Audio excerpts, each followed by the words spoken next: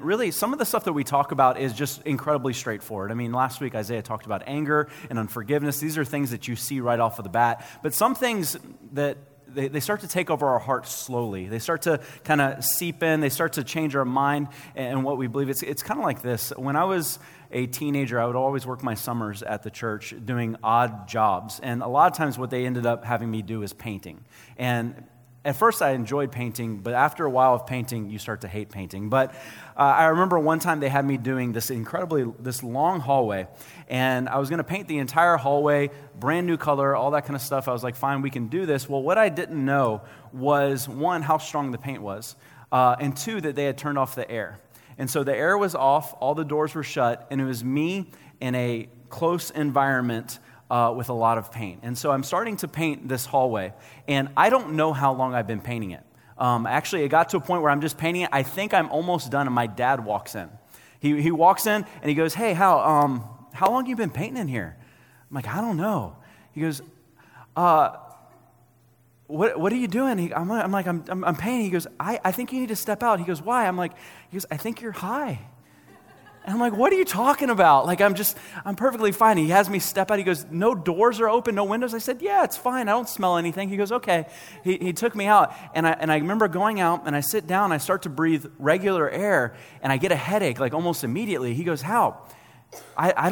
You got to be careful. He goes, "I think you're done for the day." I'm like, "Really? It's not that bad?" He goes, "No, let me show you." And he brings me back in. The hallway was literally painted perfect. Perfect. Then all of a sudden, it starts going sideways. And it's going off and all that. And I'm like, "Wow, how did this happen?" He goes, "Well, you were high." I'm like, man, wish I would have known. Like, I would have probably been like, "Oh, so this is what it's all about." But it was like one of those things, and here's what happened. It just happened over time. It was something that I wasn't even paying attention to. It was something I didn't even notice. But to everyone else around me, you could tell that I didn't know what I was doing. To everyone else around me, you could tell that it was causing a problem. And so tonight we're talking about something that I think many of us don't think we have an issue with, but we all do in our hearts. And it's something that can grow over time. It's called entitlement.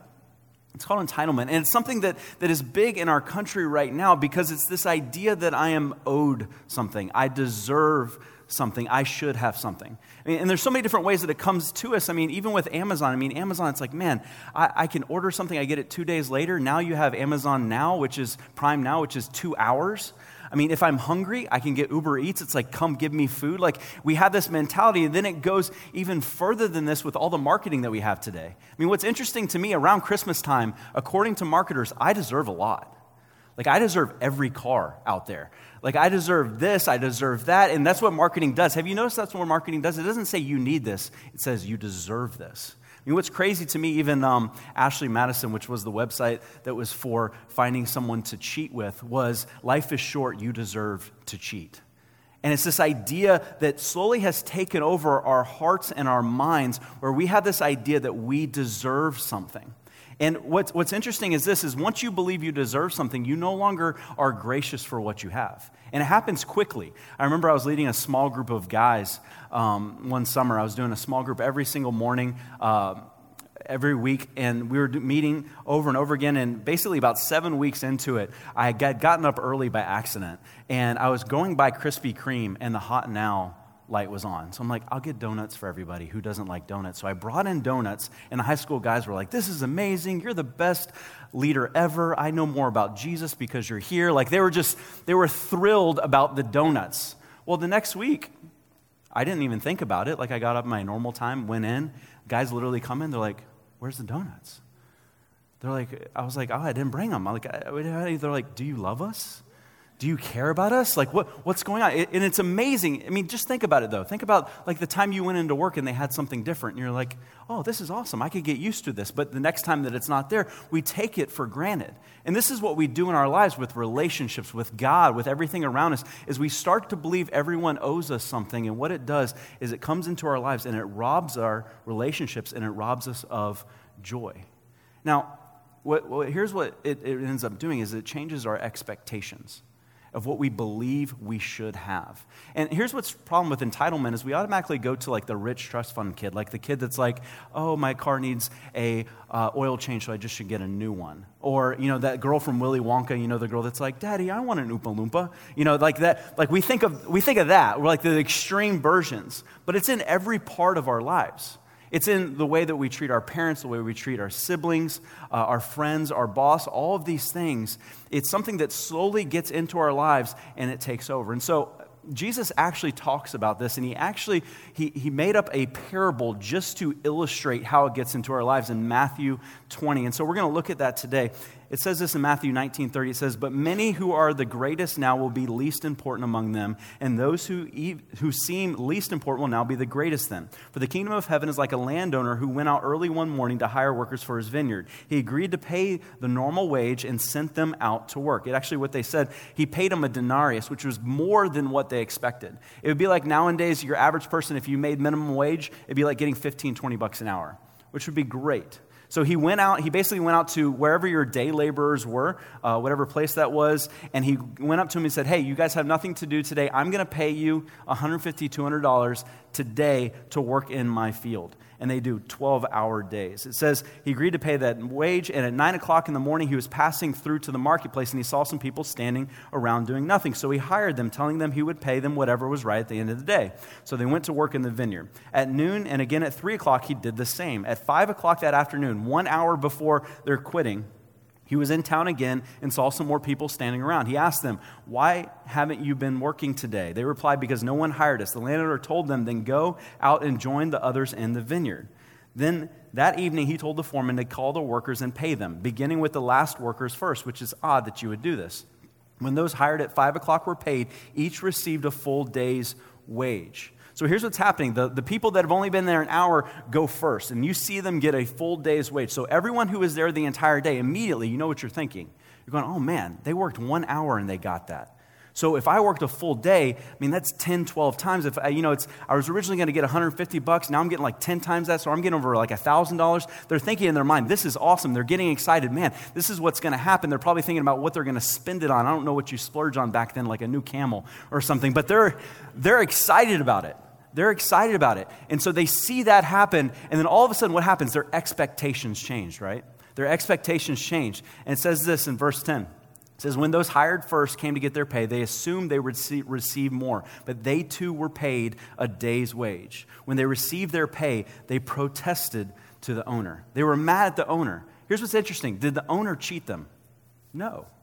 Did he give them something different than what he said? No. What happened? All of a sudden their expectations change.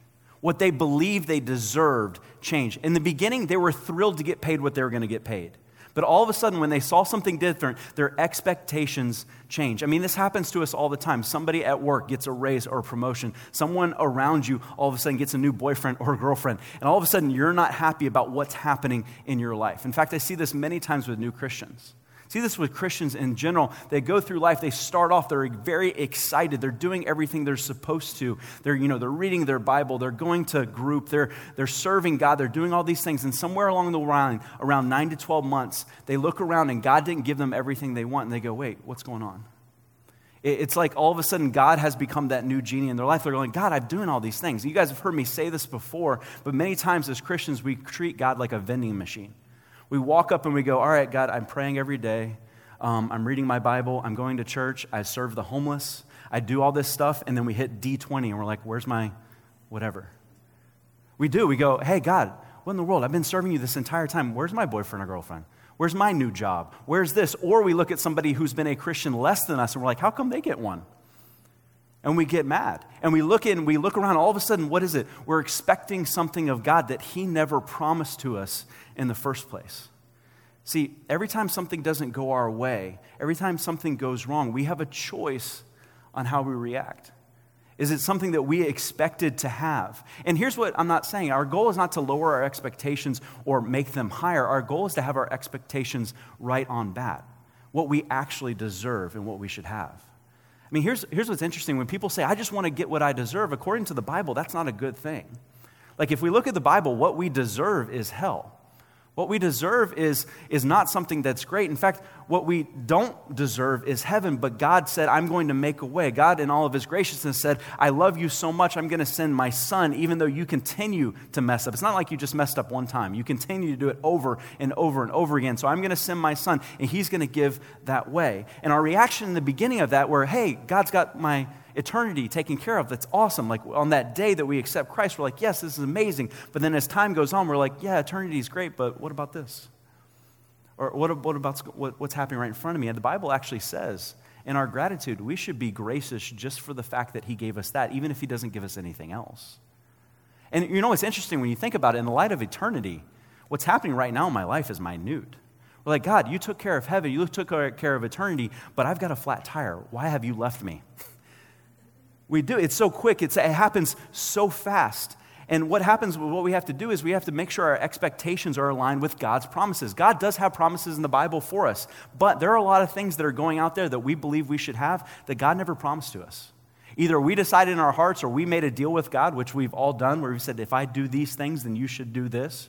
Or we've seen an Instagram post that said, God will give you these things. And you're like, oh, that must be from the Bible, and it's not. And we assume and we get mad because expectations that God never gave us, we expected him to come through on. See, really, everything outside of the cross that God does for us is icing on the cake. It's something extra that he has done for us. But what happens with us so many times is I don't think it's necessarily that we expect something. I think our expectations change because somebody else got something. I think our expectations because we change what we believe we deserve when we see somebody else get something. I've seen this happen with my son so many times, but the other day, it's like this perfect example. We're getting done, they get done with dinner, and we're like, hey, we've got ice cream. So I go, and we make him ice cream. I put it down in front of him. He's thrilled. It's ice cream. And he's 4. He's 5 now. And he's like, man, I love ice cream. He's excited. He's a kid with ice cream. It's very similar to what would happen if you put ice cream in front of me. Like, I would be very excited. And he's thrilled about it. But then his cousin, right across the table, gets ice cream too, but her ice cream has sprinkles on it. Guess what? He no longer likes his ice cream. He's like, whoa, how come she gets sprinkles? No longer is he excited about the ice cream. Now he's going, why does she get sprinkles and I don't get sprinkles? See, I think we do the same thing. Actually, for some of us, all it would take is sprinkles for us to get mad. But here's what happens. God blesses us. We're like, this is amazing. God, thank you. But then somebody else gets blessed and we go, but I want that. What about that? Well, why haven't you done this for me? And we look at what's happening around us and our expectations get bigger because of what other people have. And so what we see here is the owner basically saying back to them in Matthew 20, verse 11, 12. He says this is, when they received their pay, they protested to the owner, those people worked only an hour, and yet you paid them just as much as you paid us, who only worked all day in the scorching heat. They're going, hey, we worked outside in the heat of the day. They're literally in this side, they're going, it was the hospital. It's like Tampa in August. Like we worked at that time, and this happened. What happens here? Entitlement turns their hearts from gratitude to jealousy. And in this moment, their relationships have become poisoned. See, this is what entitlement does, is it poisons our relationships. And there's a couple relationships already that's being poisoned. One, they're looking at the master and they're going, well, we don't like you because you didn't give us what we think we deserve. But they're also looking at everybody else that worked that hour or 2 hours. And they're going, you don't deserve that either. See, it's amazing how entitlement, it starts to poison all of our relationships because that's what jealousy does. Imagine how they could have responded. They could have gone, man, we work for an incredibly gracious owner. He realizes that those people only work 3, 4, 1 hour, also have families, also have bills. And because he cares about people so much, he decided to pay all of them. This is the kind of guy I want to work for. In fact, I want to work for him tomorrow. Tomorrow I'm not going to come until 5, but I want to work for him tomorrow. Right? They could have looked at it a totally different way. They're like, man, this is an incredible guy. Instead, they looked at what he gave and they decided to use his graciousness. They decided to use his ability to give things away and say that it was a bad thing. And that's what it does. It starts to poison those around you. Have you ever been around someone who's angry about something or feels entitled and they start talking to you about it and you just go, you know, you're right. I deserve that too. Why didn't I get that? It starts to move around. It's kind of like this. I remember going off to college and my mom taught me how to do laundry, but I didn't believe everything she said was true.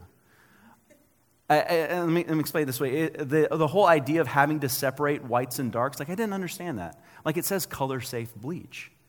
It's fine. And so I remember going off to college and we're in there and I'm going, oh man, I got to do some laundry real quick. And I had almost all whites and then I had a couple blue shirts that I threw in there with it. I'm like, it's fine. It's fine. I did the laundry. You know exactly what happened. All of a sudden it comes out, all my whites are now light blue. I'm like, I guess it's my new favorite color. Because what happened? That one piece, that one garment affected all of it. That's what entitlement does in our lives. What it does is it gets into our life and it starts to spread to those around us. It starts to change their view of what's going on. When you're around someone who is jealous, when you're around someone who is entitled, it changes your view of what you have and what they have also. I mean, when you're around an entitled friend, nobody likes to be around that person because there's no grace. They're the ones that go, I texted you, why didn't you text right back? You're like, well, my mom, she's going through all this stuff. I don't care about your mom. You didn't text me back. It's the one that is never forgives. See, entitled people don't forgive because they're like, you did this to me. I don't deserve that. So they hold on to these things. I want to say one of the bigger areas that you've got to watch out for is entitlement in dating relationships. And let me say this, if you're dating someone who is entitled and you're going towards marriage, you need to take a step back. Because entitled people in marriage are disasters. In fact, I would say this, most marriages fail because of entitlement. It looks in one of two ways. It's either the side of, I believe that the only way you love me is by doing all these things for me because this is what I deserve. Or it's the other side of someone that goes out and does whatever they want. And they said, well, you didn't come through on your side, so I deserve this. And it hurts, and it shames, and it causes all kinds of heartbreak. And let me just say this. If you are with someone that you find is incredibly entitled, everything that you do, they go, well, I deserve this, or we should have done this, or they're complaining about this. You should take a step back nicely and help them understand, or take a full step back and allow them to figure it out on their own. Because going into a relationship, even a friendship with someone who is entitled, causes you, it literally poisons your entire relationship and your view on what's going on. We also see it in the church. I think this is where entitlement comes in. You have a very narcissistic idea of faith nowadays many times, where the church is all about me. And so I will go to this church, and this church, and be a consumer in all these things, but never serve anywhere.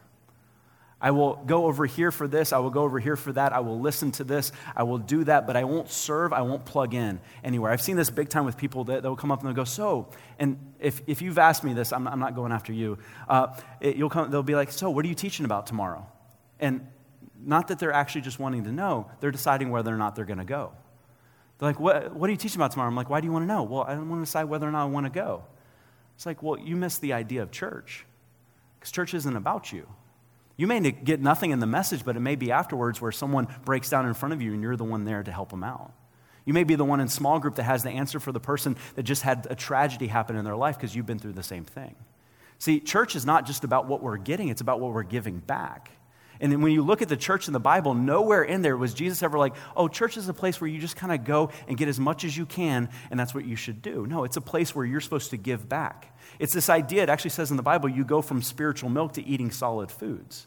I mean, it's kind of like this. My son, when he was growing up, when he moved to like applesauce and those foods, Chrissy would feed him, and you have to have this like special skill when you're feeding little kids baby food. Like you put it in, they spit it out because they're not very smart. And so you just like, they put it in, and then you swoop across and you get it back in, and then you swoop back and you get it back in. It's like this skill. And you see it, and I would watch it, it's like, wow, that's amazing. You somehow get it all in. And it's normal because he's a baby. Imagine for a second that you went out to eat with me and Chrissy.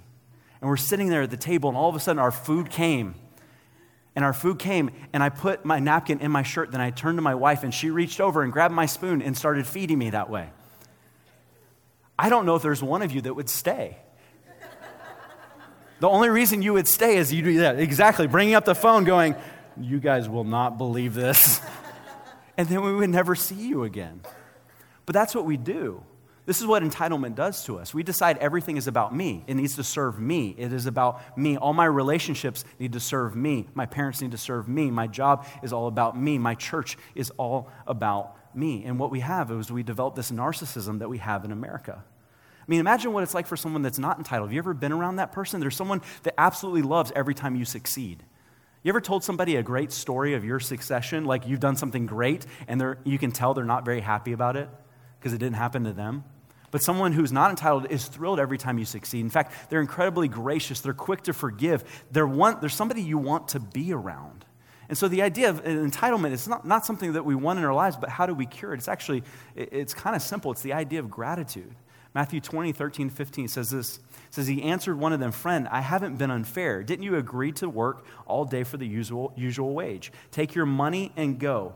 I wanted to pay this last worker the same as you. Is it against the law for me to do what I want with my money? Should you be jealous because I am kind to others, because I am gracious to others? I heard a pastor say it, entitlement ends where gratitude begins. It kind of goes together. Entitlement ends where gratitude begins. And you think about it, even the last 24 hours, how grateful have you been for what you have? Even if things have gone the wrong way, how grateful are you for it? I mean, the idea that you even have air conditioning or a car or you have good health. I mean, our internet went out on Sunday, and I'm sitting there going, what in the world? This is awful. This is awful. What am I even supposed to do with my life? We have no internet. And it went out again today, and I'm like, oh, we need to switch companies. This is not even possible. And it's crazy because it's when you go on, like this is why I love going on mission trips, is because you go on mission trips and you see people that have absolutely nothing who absolutely love God. They love God in spite of the fact that they have nothing, where we love God based on what we have. I remember going into Cuba and helping a church over there where they have absolutely nothing. I mean, I think their average wage was $6 a month. They would get protein once a week. Like it was just an absolute poverty. And I remember the pastor going, I pray for you guys all the time in the United States. And we're like, what? And this like little United States inside of us went, well, why? We need to pray for you. We're United States. He goes, because everything you guys have, all it does is it keeps you from focusing on God. Everything you have, all it does is it diverts your attention from God. It takes away, we don't have anything, so we're always looking at God. You guys have so many things in your life that can take you away from God. And it's so true. That's what we do, is we have the ability to have this incredible stuff, but all we look at is what else we could have. There's a church that basically made a video on gratitude. It was kind of like the idea of what would it look like if you treated every day or everything you have like Christmas every morning. It's kind of a funny video, so I'll go ahead and show it real quick. Just go ahead and look up there. I'm alive! I'm alive! Yeah? Yeah! Yeah! Hey, Christine! You're here too! I love you! I know. Dad, what's happening? Honey, the power works! It's coming, it goes on and off whenever we want! We've got clean water! Oh, that's great, look at that! Ooh, I bet I know what this does! Rain down the glorious water! Ah, shoes. Oh, what do we got here, guys? Food! I love food. A beef steak? You might have work? This is awesome! Come on, listen here. Dee, the what? Jack, be careful! I have a car! This is great. Did you guys see this? Yeah, you have a car! A car! And don't forget your coffee. You're the best.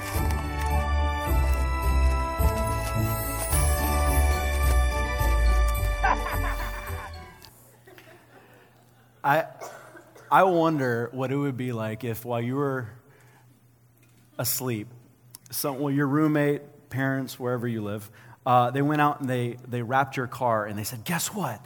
There's a car out there just for you. And you went out and you ripped it off and you realized it was your car. How mad would you be? You'd probably be, oh my gosh. But it's so true. Do you know it's like less than 1% of the world owns a car?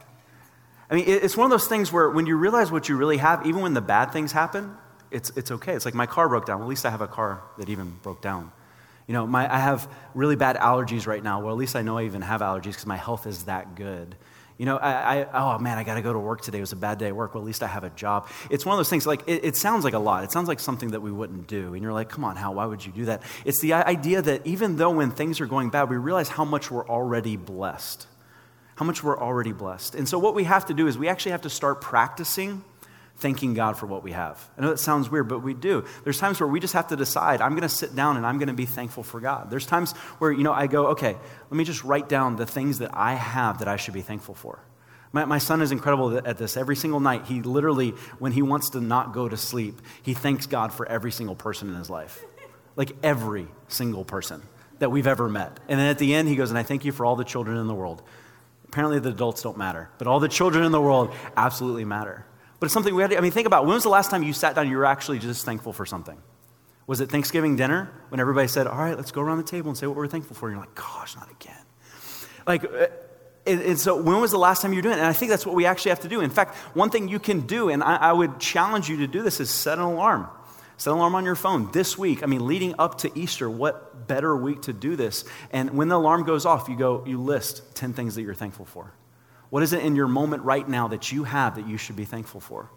Or something that you also should do, and I think you should do this before the night ends. There's somebody in your life right now that you need to text and thank.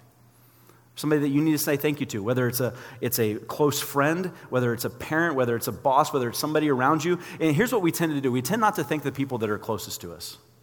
It's the people, we start to just assume that that's what they want to do because they love us, and so we don't say thank you anymore.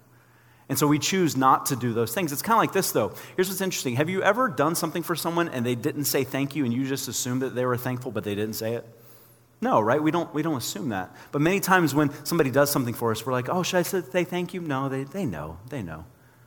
And we need to look at the people around us that are closest to us and continue to thank them. And tonight, I do. I challenge you, send a text. Be specific. Go, hey, you know what? I haven't said this in a while, but thank you for this in my life.